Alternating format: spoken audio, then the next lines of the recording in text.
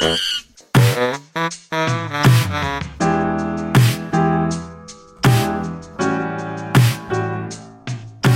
to the Monkey Business Show. From cash flow to crypto, all the things you need to know to invest in the market. I'm Aaron Hodges, joined by Eric Salzman and Richie Bennett. And Richie sporting a Gator visor today. Does that mean it's signing day?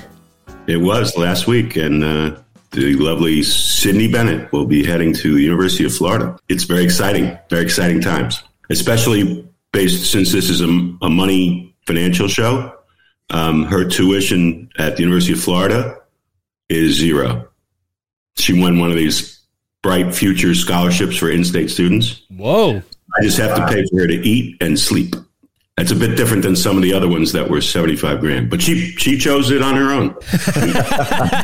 Yeah. I stayed out of it. No influence from you, I'm sure. So will this subsidize your season tickets for Gator football and basketball? Well, yes. And I told her, too, that we might be able to get into the real estate business maybe her junior year for all this money she's saving us. Wow. So maybe get her a condo and put it in her name, and she can live there and pick tenants, pals of hers, and collect the rent and have a nice little business when she graduates. Or trailer parks. Or trailer parks. It's probably better. We can have those too, yeah.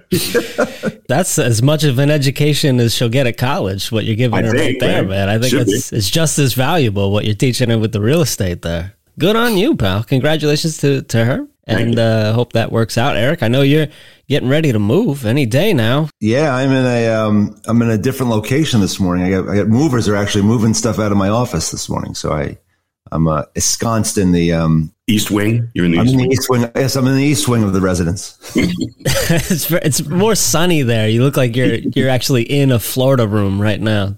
I kind of am. I'm actually in my bedroom here. But, but yeah, we're ready to hitch the wagons and go next Thursday. I'm out of here. Provided any last minute disasters, I'm out. You're like doing the reverse commute almost, right? Like I'm the only guy that's going back to the taxes and yeah.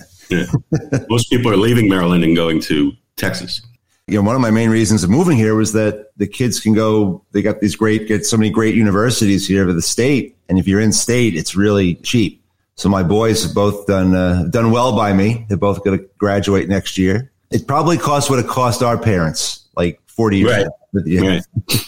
And we thought that was expensive. Yeah. Right. If you want to go to one of these places out of state, it's about $50,000 to go. Anyway, I won't be paying for it with crypto. I'll tell you that. Good luck with the move. I have no children graduating or going to college, and I'm not moving. I'm staying right here in New Jersey. But I do have good news to report. The comedy business is on its way to booming again. It's really picking up. So nice. Probably quicker than I thought. So going to be busy here at You Lucky Dog Productions. Things are going pretty well. How many comedians do you have in the stable? Oh, it's damn near 50. Jesus. Yeah, it's a lot. 50. That's incredible. So are you managing them? Like when they you're not managing their appearances and things like that. No. It doesn't really go beyond working together on the album. Okay. That we produce together, right? So that's pretty much the scope of it. And, projects here and there, some like freelance stuff of either just like recording or not necessarily putting out projects on the label, but I'll, engineer it or produce it and just kind of do like a freelance relationship like that. Right. So, yeah.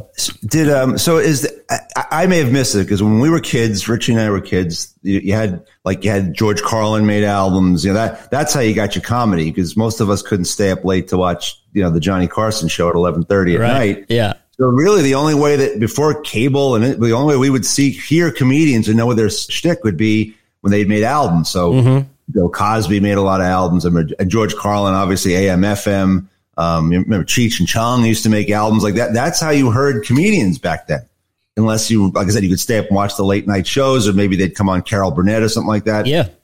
Did that go away and is that coming back now? Or have there always been comedy albums, obviously not vinyl, but has that ever stopped or has it always been going on? It's always been going on. It's certainly changed. The best kept secret that isn't much of a secret in the comedy album business is that you can kind of make money with Sirius XM if you get their album played on Sirius XM, but the sales and the streams from other platforms will not sustain you.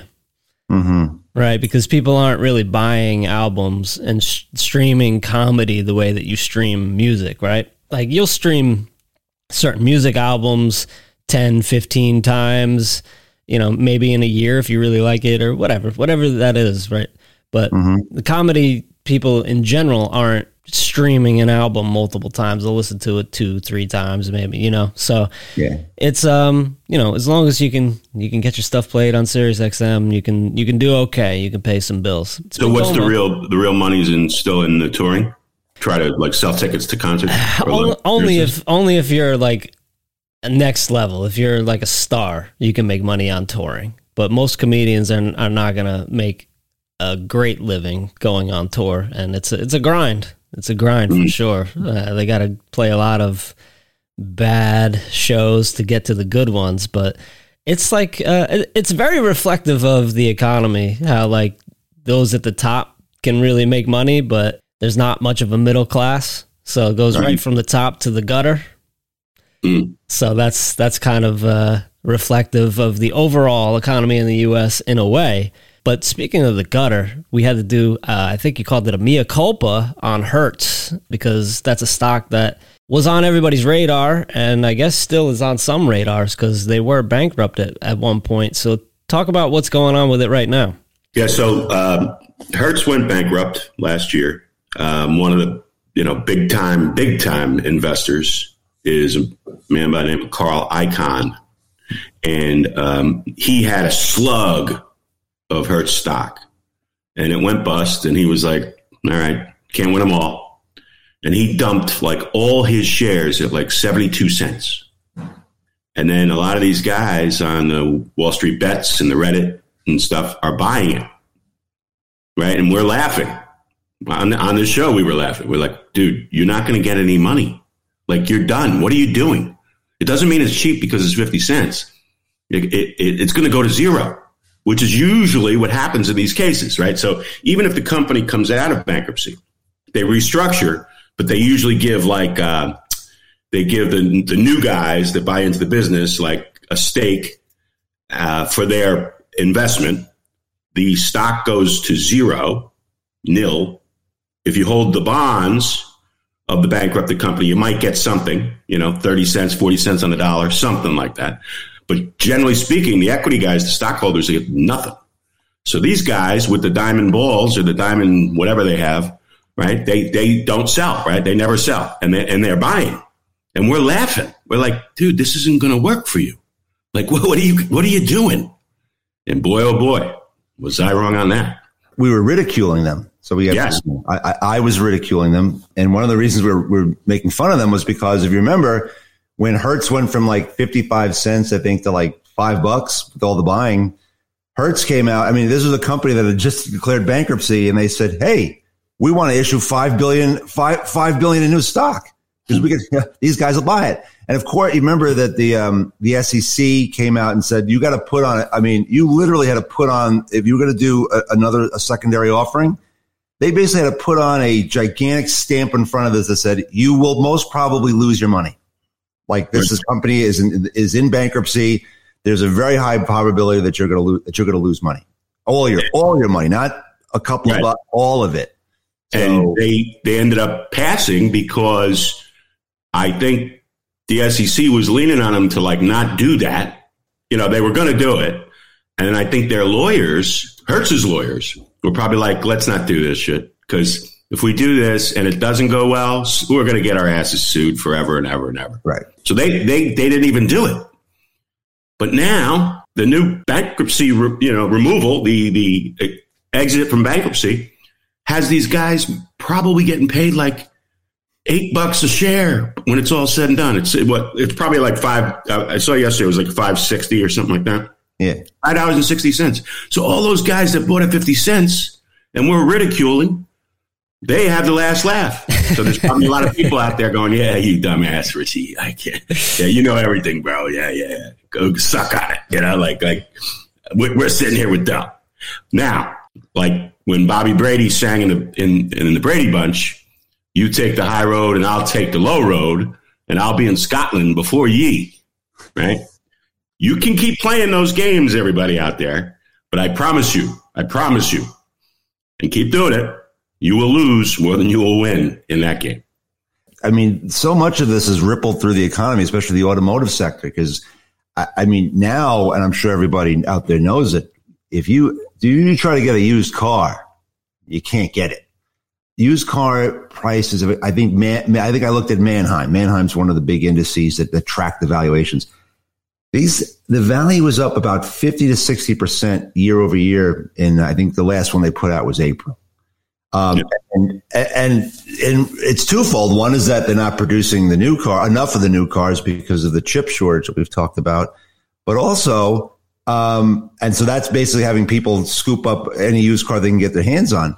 But also, if you remember back then, Hertz was selling. They basically they were selling their fleet of cars, and they've got thousands and thousands of cars, and they were selling them. And basically, they're trying to raise money, so they're a forced seller. And the thought was, boy, these guys, and it's Hertz today, maybe it's Enterprise tomorrow. I mean, all these guys have traveled. If the economy stayed closed like we thought it was, all these guys are going to be in trouble. They're going to be dumping tons of cars in the market. And instead, the complete opposite has happened. The economy opened up. People are trying to rent cars. Apparently, I've heard it's a nightmare trying to rent a car because this is not enough of them, and these guys need to make money. So they're taking advantage of that. But yeah, I mean, it's just a little microcosm of what's happened to this economy, how things are going, and how wrong a lot of us were. Me, I'm going to raise my hand that how fast things can come back, and all these shortages just kind of show it. Well, I mean, the vaccine rollout has been pretty positive. I think that's a big deal. The COVID cases are definitely down, so people are more willing to get out there. But I thought when we were talking about it, I think a couple weeks ago, Eric, the used car prices being higher, I thought that would be very, very bad for Hertz, right? Because you're saying they have to buy they got to buy them back, right? Yeah. Well, but I think they were stuck. Once they went into bankruptcy, they stopped selling, right? They're dead, right? They lost. I think the part of the reason why this deal is so good for stockholders, why they might get out at $8, was these guys who bought into the program, the private equity guys who bought Hertz out to reemerge from bankruptcy. I think they know they're still sitting on a ton of cars, right? So even if they can't get the rental market quite back, even if business travel doesn't come like it used to, but you still have some leisure activity and people still rent cars when they go on vacation. That's for sure. But they can now dump these cars into this used car market and make a lot more than they thought. There's still like long lines of football fields with Hertz rent-a-cars sitting in. So they haven't moved in a year. I guess to broaden the conversation just a little bit, I've been seeing a lot of statistics lately about the amount of wealth that millennials hold today as compared to, say, baby boomers at the time of when they were about 30, 40 years old.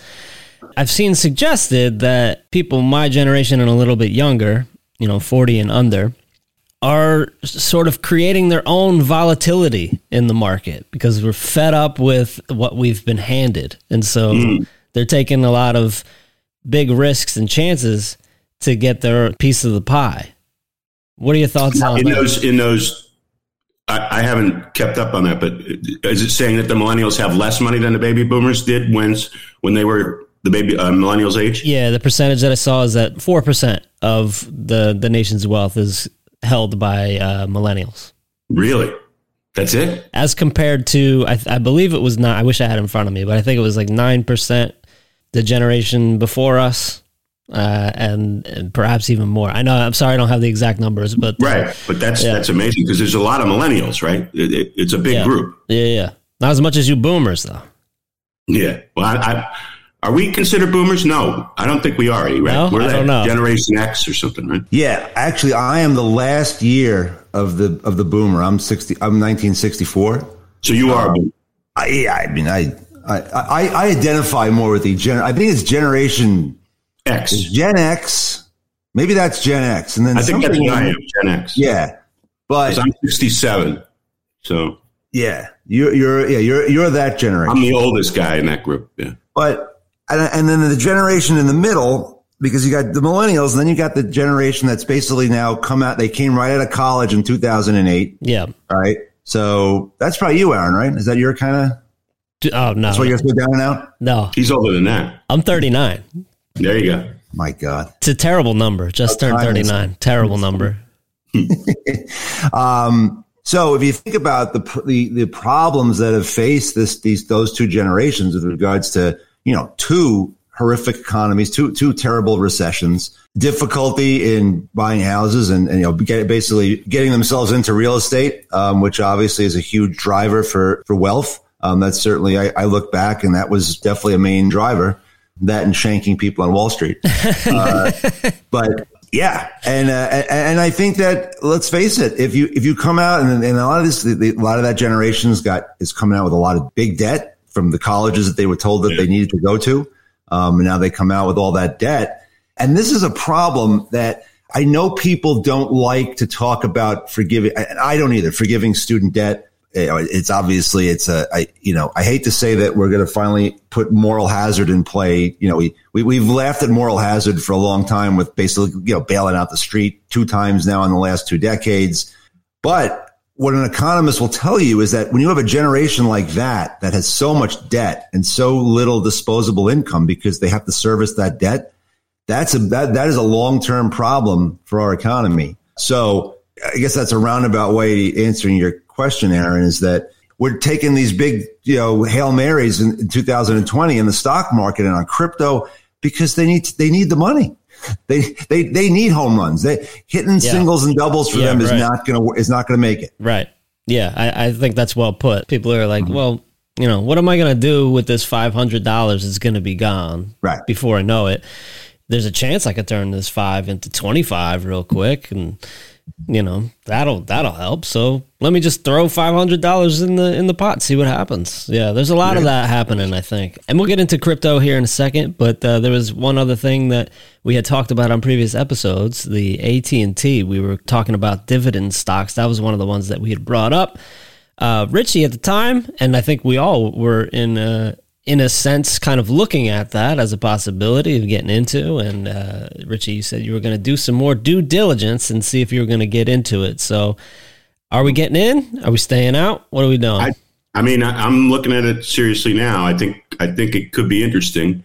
So what they did was they basically spun off and admitted to making a big boo-boo, AT&T, by getting into the media business. So they bought Time Warner.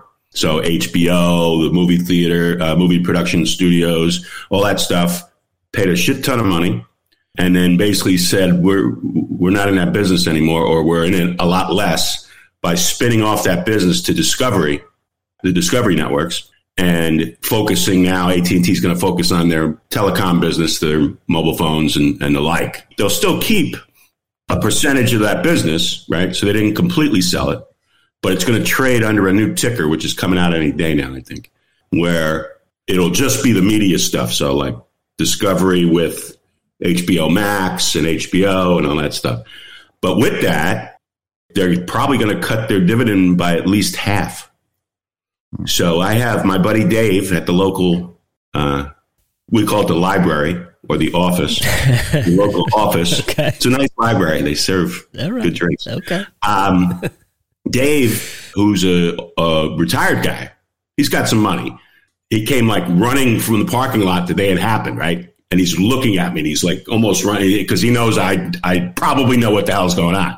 But he would get some serious checks every quarter in that dividend, right? So he's living on a fixed income, right? He's got a pension, I think, but like he's counting on that money. Mm-hmm. And all of a sudden it goes poof, right? Or it goes poof in half. But he's going to get a piece of that. They gave him some like 10% of whatever shares you own, you're going to get in this new company. So it's not like a complete washout, but you still have to have this company do pretty well for you to get your money back. So it's always a danger, right? Like dividends are a gift. They're not locked in. The company can stop paying them at any time. I mean, I think there's only 25. There's that Dividend Aristocrats ETF. Mm-hmm. Right? It's called the Dividend Aristocrats. And it's any company that's raised its dividend every year for the last 25 years. And I think there's like 20 guys in that pile. That's it. So it's very few. So when people rely on that dividend, I'm with the safe company and it's a dividend. And ExxonMobil is another good example. They keep borrowing money to pay this dividend because they know all these people are holding the stock. Yeah. As the dividend. Now, what's happened, just as the due diligence we do, since this move that AT&T did the other day, the stock's down 10%. So people do no bueno on that in the market, right? Like people are like, this sucks. But I think that's always an opportunity. You know what I mean? Like they're not going anywhere. So I'm going to do a little more work. I wouldn't recommend it yet, but I think it's probably not a horrible idea, right? Because it's still going to be a nice dividend. It was touching like 7% there for a bit. So it's still going to be 3.5%-ish, maybe 4%. I bought AT&T back, gosh, I think it was beginning of the year. I'm not Dave. I mean, I don't rely on the dividend to pay the rent. You know, I feel like I bought something that was a dividend play and now it's a growth stock. Right. I'm sticking with it. So Richie, who's running the company now? We have had business dealings with this guy. Our friends in higher places sent him an email yesterday, short and sweet, saying, "Hey, it looks like you have a big content company. You might need some more content back again." That's where Tanked was on Animal Planet for a long run, and that's eventually who would sign off, and we would negotiate a contract every year for the guys. That's who would eventually sign off on it was David Zaslav. He's going to be the head. And he's taking a bet too, right? So he's like, everybody's cutting the cord, apparently, right? Everybody's cutting the cord. And he's like, bring it on. Bring it on. I have content. I will make more content. Now I have a lot of content. I have HBO Max. I have HBO. I have blah, blah, blah, right? So he's taking kind of the opposite view of everybody running away. Right. And, they pump that Discovery Plus every 10 seconds on the TV. There's a commercial for it. You know, it's Discovery's streaming service, which starts at $5 a month, right? You can get all kinds of stuff. But now you're going to be able to get all kinds of more stuff because he's got a new bunch of channels or streaming platforms.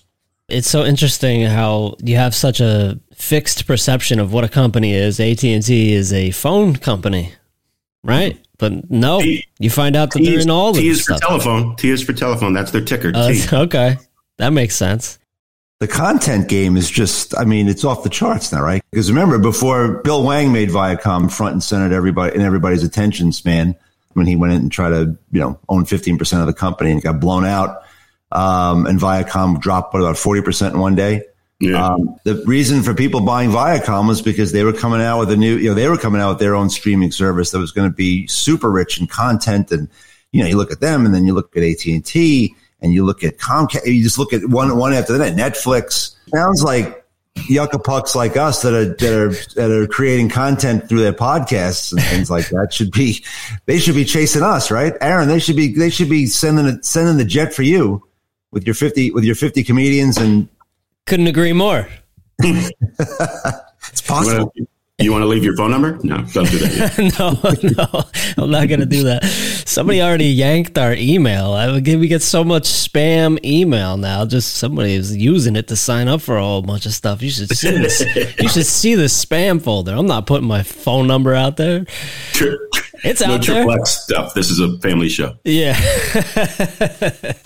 No, it's weird stuff. I don't even know. I don't feel comfortable even discussing it here, but maybe off the air. But so stop using our email, weirdos.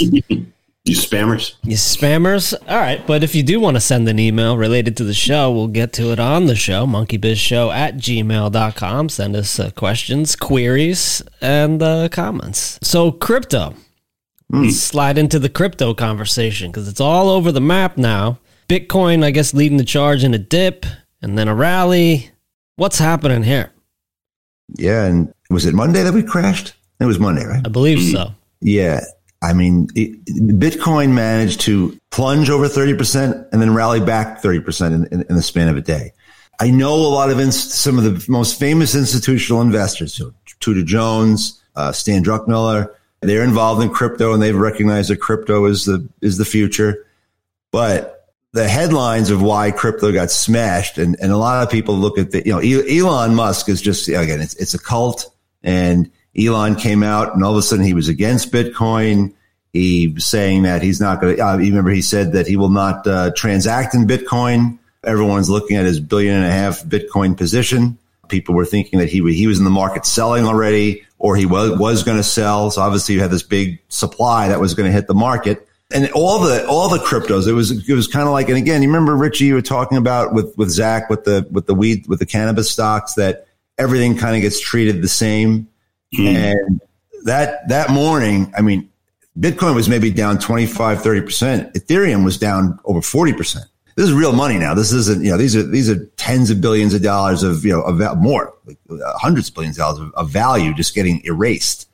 So a lot of it was Elon, but the real thing is that China came out, and they've been pretty harsh on crypto, but I think people were hoping, and hope is not always the best thing to do when you're investing.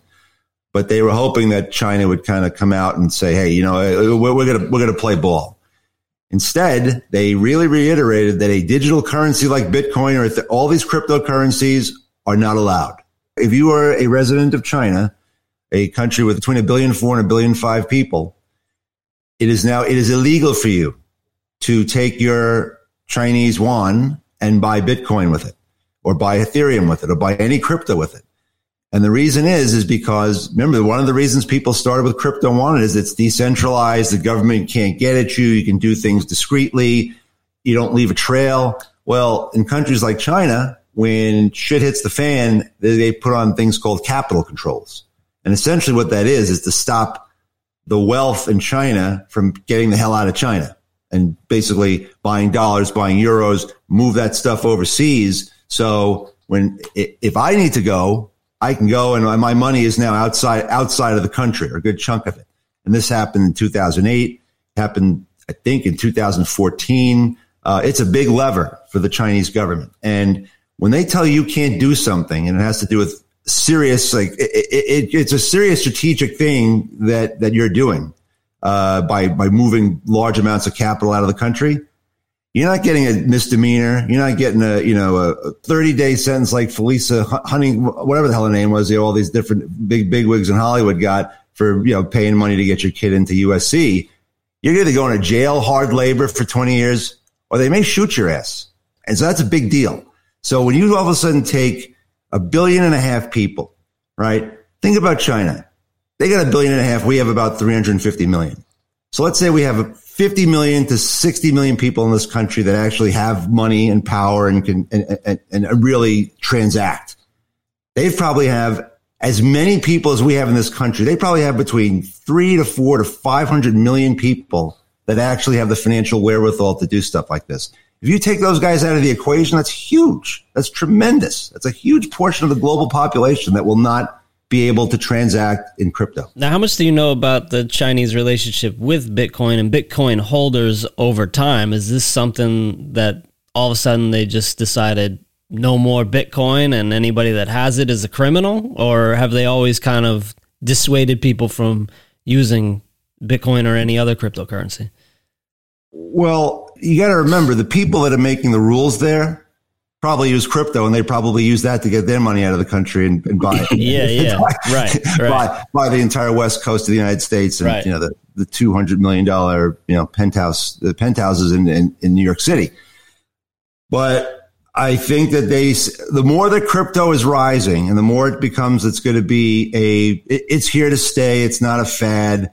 They realize that this is a big blind spot for them, and this is a way for anybody to get their money out of the country without it being traced, which means they can't go get it back. So I think that this is something that's been building, and the more popular Bitcoin and crypto gets, I think the more they see it as a threat.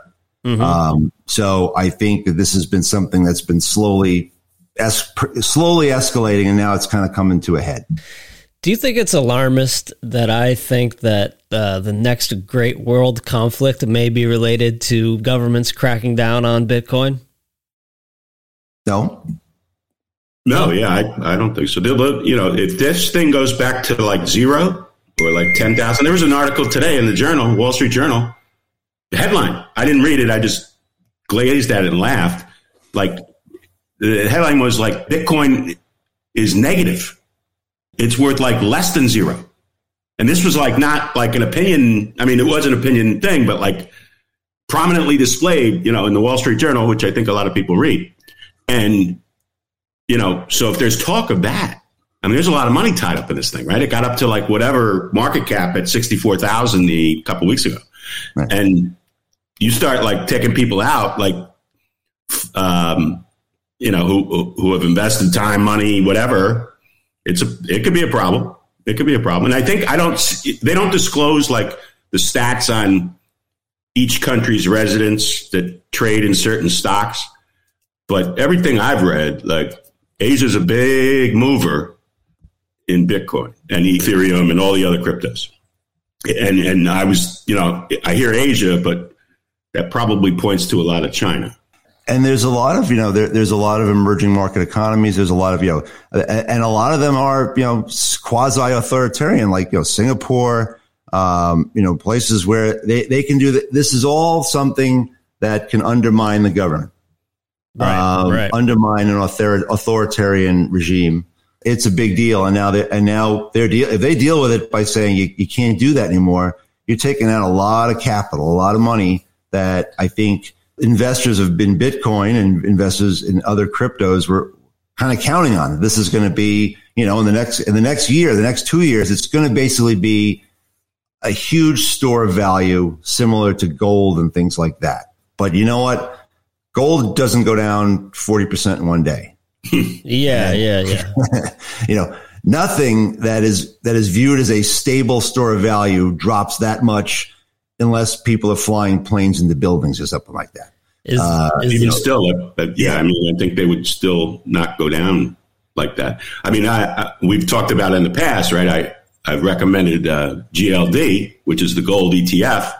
And guess where the gold ETF has gone this week versus the Bitcoin? Higher. Yep. So what people are saying there is, this Bitcoin thing, I think it might be a little shaky. The gold is good. That's good. That's been around a long time. I'll buy the gold. I buy gold. I think we're getting close to $19,000 an ounce, right? 1,900. Yeah. 1,900, sorry. 1,900 an ounce. Yeah. We follow these guys a lot on these charts, technical charts that I keep promising we're going to have a little tutorial on someday. But like they make all these like crazy statements that mean something. The one I heard the other day, which was great, it's a bull megaphone pattern in gold. Megaphone. That's good. That's big. That's good for the bullish gold people.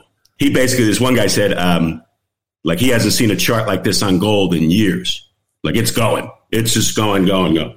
Yeah. I own gold. I own an ETF. I think we were talking, I own that GLDM, which is same thing, just a different sponsor. But I actually, and again, as people stop day trading and kind of look and say, like, let's say you made a lot of dough. And you don't want to necessarily, you want to start treating this as a portfolio now that some of it's buy and hold, some of it you want to buy as hedges, if the world blows up. So I started buying last year. I was buying the GLDM really, I just was, and it had a great ride. And then, as everything came back and then all of a sudden everybody became euphoric again, gold dropped like a rock. I bought more GLDM around when gold was actually busted through $1,700 an ounce, bought some more GLDM. And the other thing I buy, again, which usually does very well when the world blows up and when bad things happen, I buy a Japanese yen through an ETF called FXY. That yen generally does well when shit hits the fan, especially here in the U.S. It's probably the second biggest store of value after the dollar. All right, Eric, I hear you rooting for a Japanese takeover. That's fine. We'll get into that in another show. But that, just so you know, if you look at history, generally yen does extremely well. There's ways you can play. You don't have to do yen versus dollars. I bought an ETF that went the inverse. So I created a position around basically long yen versus the euro. And that's another one that you can kind of play. So if the dollar's coming back strong, you don't really care because you're not trading dollars for yen. You're in yen and you're selling euros and buying yen, things like that. Those trades do well, and they're a good kind of hedge if things go into the crapper. So we're looking into some more commodities, perhaps. Commodities and, certainly commodities and currencies. And you could take advantage of the currencies in the ETF market pretty well. Gotcha. Just to wrap up the crypto convo, is this a big kind of like reset? Is the market going to try to figure out what the value of it is now and kind of reset the price? Where do we go from here? I mean, I think that it's bounced back already from Monday, right? I mean, not all the way to the top. It's still off a lot, right? It's not dead, yeah. But I mean, think about where it was. It went from like 4,000 to 65,000. Right. So it's that even for those who are hurting this week watching it drop, there's a lot of people with that thing at 4,000, 5,000, and maybe it is a reset. I don't know. I just think that the overwhelming feeling is still not, this is a great thing to invest. This days like that Monday scare people. Yeah, right. They're like, what the hell is this? Why did it go down so much? What's going on? You want to know how we came back from the abyss? Because, I mean, there was a point there where it got down to 30,000, like 30,000 and $10, and it was ready to go.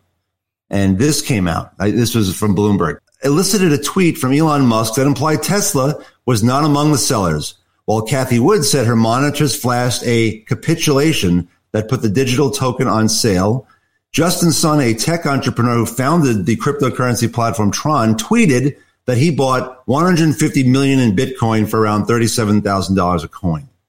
So essentially you had three people whose fortunes are tied in one way or another to Bitcoin come out in the middle of a shit show and say, everything's cool, I'm buying. Like, you don't know if they're buying or not. Elon's like, I'm not selling, it wasn't us. Cathie Wood saying, hey, just saw a great tech on my technical chart, whatever the hell she uses. Bitcoin it's basically, it was a capitulation trade, meaning a lot of weak hands have sold and now it's time to get back in. And that sent us back up to the path of around 40,000. I saw she said it's going to 500,000. What you didn't hear is the Chinese come out and say, yeah, you know what? We're not going to, everything's cool. The 1.5 billion people in China can trade in cryptocurrencies, can buy crypto. And they didn't say that. So what you're left with is them versus a bunch of tweets. And look, I'm not being holier than thou. This has happened forever. Big market participants, Bill Gross from PIMCO, when he was at PIMCO, the bond king, used to get on CNBC and just talk his position. Literally, you could watch him talking about what he was doing, and you could watch whatever he said he was buying and what he was selling go up and go down, go right in the direction that he wants it to go. So this has been happening forever. I'm not, but think about that. If you jumped into Bitcoin at 35 or 36 and you think it's going back to 60, just think about why it's went from 30 to 40. It went by a bunch of people who you can't verify what they did, and they said they're still confident, so they just bought, and the currencies go right back up, the cryptos go right back up. So that, to me, that sounds like it's a bit of a shaky foundation. It's so funny. This is a visual observation, so maybe not so great for the podcast, but it's hilarious to have you talking about crypto and shady business, Eric, when your picture looks like a silhouette. Right. You look like you're in witness protection right now. Right. I hope you have the voice scrambler on. I was going to say, the only thing that's missing is the voice scrambler. I don't know what's happening. Make you sound like Mickey Mouse or something like that. I have tremendous lighting behind me. You can see it looks beautiful behind you. The magnolia trees back there. Yeah, typically you need some lighting in front of you. That's great. We'll power through. I just just had to point that out. But all right, so who knows what's going to happen? We'll see. Lots of market manipulation going on.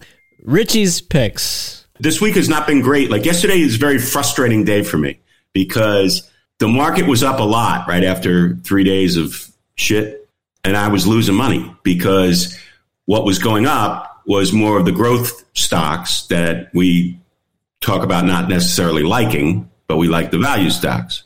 And the value stocks actually got sold yesterday big time because interest rates came barreling lower. So that was good for the growth tech stocks, as we've talked about in the past, and not so great. So it's a frustrating thing. So I went to the local library early yesterday because I was pissed, because it's like, damn, what's going on? Like the portfolio's down today. Look at the market. It's all green, blah, blah, blah. Not for me. But I don't care. I care if it keeps continuing like this, but I think it was just like maybe an anomaly, and we're going to stay the course with the value stocks. Therefore, my pal Frank, who looks at a lot of these things, we talk about the charts a lot, he and I together. He sent me a little sheet today with like stuff, like it was kind of like a chart watching signal. Like this looks like a buy based on the charts. This looks like a sell based on the charts. Then I, do my thing with him, with the stocks that he recommends, see what comes out. But I'm going to be buying right now Tupperware. Get the Tupperware out of my house. Get it out of my house. This is an ongoing war with my wife. We have 2 shelves in the kitchen full of Tupperware that we don't use. There we go. But you got to have it. You got to have it. And that stock, even though it sounds like a very boring company, that stock, the 52-week range of that stock is like below $3. It was at like $2.93 during the, and so this is 52 weeks. So last May, it was probably after everything had already started climbing. This one was not coming, right? It was just kind of like been below $3 and as high as like almost $39. And today it's in and around like $29 or something. That's a 52-week range? Yeah, $3 to $39 for Tupperware. And they also, what we like to look at is they make a shit ton of money. That company makes money. Like they print money, just like every house on your block, Aaron, probably has 2 shelves of Tupperware that they don't use, but they have it. They have it. So that's what I'm buying today. Okay. So it's interesting you talk about, because again, why growth stocks are really moving with rate expectations, not even. So one of the big things was on Wednesday, the Federal Reserve, you remember we said they meet every 6 weeks. They call it the Federal Open Market Committee meetings, FOMC. And then a few weeks later, they release to the market the minutes of the meeting. So it's a 2-day meeting, and you pretty much get the thoughts. They don't say who said what, but you get the thoughts of all the voting members and the non-voting members because they rotate. There's like 3. I think it's the chairman, the president of the New York Fed, one of the presidents stay, or maybe the vice chairman. So there's 3 or 4 that stay. They're always members, voting members, and the other bank presidents, like Kaplan, who was the president of the Dallas Fed, he was a voting member last year. He's not a voting member this year, type of thing. But you get to hear all of their opinions in the meeting. And what came out was that some of them talked about, call it tapering. And what tapering is that, remember, we talk about the Federal Reserve buying every month. The Federal Reserve buys 40 billion mortgage-backed securities, and they buy 80 billion treasuries. Everything kind of goes off of where we call the treasury the risk-free rate. Notes that go from 3 months, they call them treasury bills, all the way out to 30 years, and they call those bonds, treasury bonds. And then everything in the middle, 3s, 5s, 7s, 10s. That is now a 20-year. When those things go down, that essentially brings all other rates down with it. Corporate bonds, mortgage bonds, municipal bonds. That's kind of the bedrock. So, and mortgage-backed securities are huge because based on if I buy a lot of mortgage-backed securities, think about $40 billion a month. I buy those, then by definition, I buy them. That makes the price go up. That makes the yield go down. That's the inverse relationship. The mortgage market, where you get your mortgage, that is very dependent upon, and I was always looking at where those mortgage-backed securities trade. It's a huge deal, right? And that's why the Fed did this in the last crisis, and they did it for years, many years. They just was starting to not buy again in like 2000, call it 15, 16. That's when they were tapering, meaning they start buying less and less bonds. That is why, to a large extent, why the United States came back stronger than every other major economy out there, because we have such a big mortgage-backed securities market that when the Fed targeted those and said, we're going to start buying those, Freddie Mac, Fannie Mae, Ginnie Mae, they lowered mortgage rates. By lowering mortgage rates as much as they did, all of a sudden, everybody could refinance, right? Everybody, all of a sudden, there's 6.5% mortgage. I can go in and get a 4% mortgage now. That could put $300 extra in my pocket every month. Right? It's about Tupperware products, Sarah. By Tupperware, absolutely. That's why you have 3 shelves instead of 2. I didn't realize this was a pump and dump stock. Yeah, exactly. I'm talking my book here. So long story short, because but you really need to, when they talk about tapering, I bet a lot of people go, what the hell is that? Other than it's bad, I don't know what it is. So right now, the Fed has said, Chairman Powell has said, we haven't even yet begun to thinking about tapering, right? Stop. Instead of buying 40 billion in mortgage-backed securities a month, let's buy 35 or 30. That's what tapering is. But the last time the Fed even remotely came out, which is kind of like where we are now, is 2013. And the Fed kind of hinted, at some point we're probably going to start thinking about tapering. The bond market just completely shit the bed. I mean, literally 10-year treasuries went from, 2% to like almost over 3% in a very short period of time. That's massive. And mortgage rates went up and the market, complete dislocation based on just the Fed even thinking about, hey, we're thinking about this. So think about now. You got this market that is just freaking juiced up. Nothing can go wrong. It's 10 times more susceptible than it was in 2013. You get a taper tantrum now, and this is what's going to blast you. So just like we talk about crypto, this is a shaky foundation to some degree. A lot of these growth stocks, a lot of these stocks that don't make money, they're just viewed as, hey, you know what? A year, 5 years from now, this company's going to be worth a lot because they do this and that. I'd rather own the Tupperware company than own a new fintech company that in 5 years is going to do something that we don't even know. It hasn't been invented yet. That's another thing to really watch. You hear people starting to believe the Fed is going to taper. And if, God forbid, what happened in the minutes is that a few of the Fed, they don't tell you who it was, but a few of them are starting to talk about it. And that was enough to really bashed stocks and growth stocks in particular as much as they have over the last couple of weeks. Right. Because remember, Aaron, they don't have to do these programs. Mm-hmm. The Fed can control, absolutely 100% control the shorter term overnight rates, they call them, the federal funds rate. They pinpoint exactly where that rate is. And that's where it is. The Fed can do that. They can't do that with the longer term treasury bonds.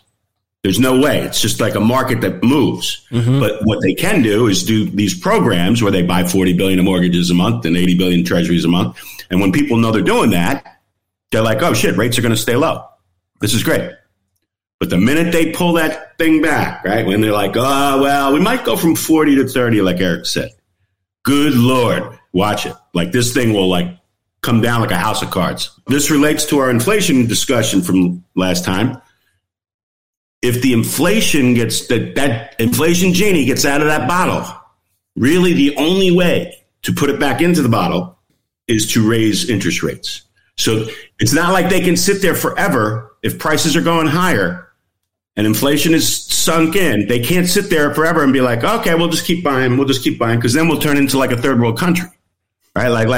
This is how interest rates get to 20% and your debt is like overflowing and you're bust basically. And if you think that with all these new programs that President Biden is pushing forth for relief, right? $6 trillion here, $4 trillion there, $2 trillion there. Everything's smooth right now because rates are low. The thing that they don't want to see is rates going higher because then it's over. You'll see stocks like crater if that really happens. So you got to walk a fine line. Yeah. And this is why we tell people you have to have this in your sights. You have to be putting this in as a potential thing that's going to happen. You know, how much you want to weight that's up to you, but you have to know that this is out there and it's very real. And most of these guys on the Reddit sites and the Wall Street Bet site, hopefully you guys are listening here, but very few of these guys are thinking about that. They're just thinking like Tesla's going to sell a lot of cars. I got to keep buying Tesla. Yeah. And one day, when this happens, which it will, it always does, when this program stops and rates start going higher, everything's going to go down. And a lot of people are going to be confused. They're going to be like, what happened, dude? Like, they're selling more cars than they used to. What the hell? It's cheap. The stock's down 20%. I got to buy some more. And it's like, no, bro, that's not how it goes. Like, it's going to get worse if the rates are going to keep going up. And it has nothing to do with your car sales. Yeah. Well, it's like I always say, the market can remain irrational longer than you can have money. A great saying. Did you look that up? And I've always said that. I've always been saying that since we started this show. So since you were a week old, you said that? Those were the first words that you said? It was among them, yeah. Yeah. Mom, Dad, the market can stay irrational for longer than you have money. What did you just say, kid? That kid knows what he's talking about. He's only one. So don't touch my college money. Yeah. That savings bond I got, put it away. For sure.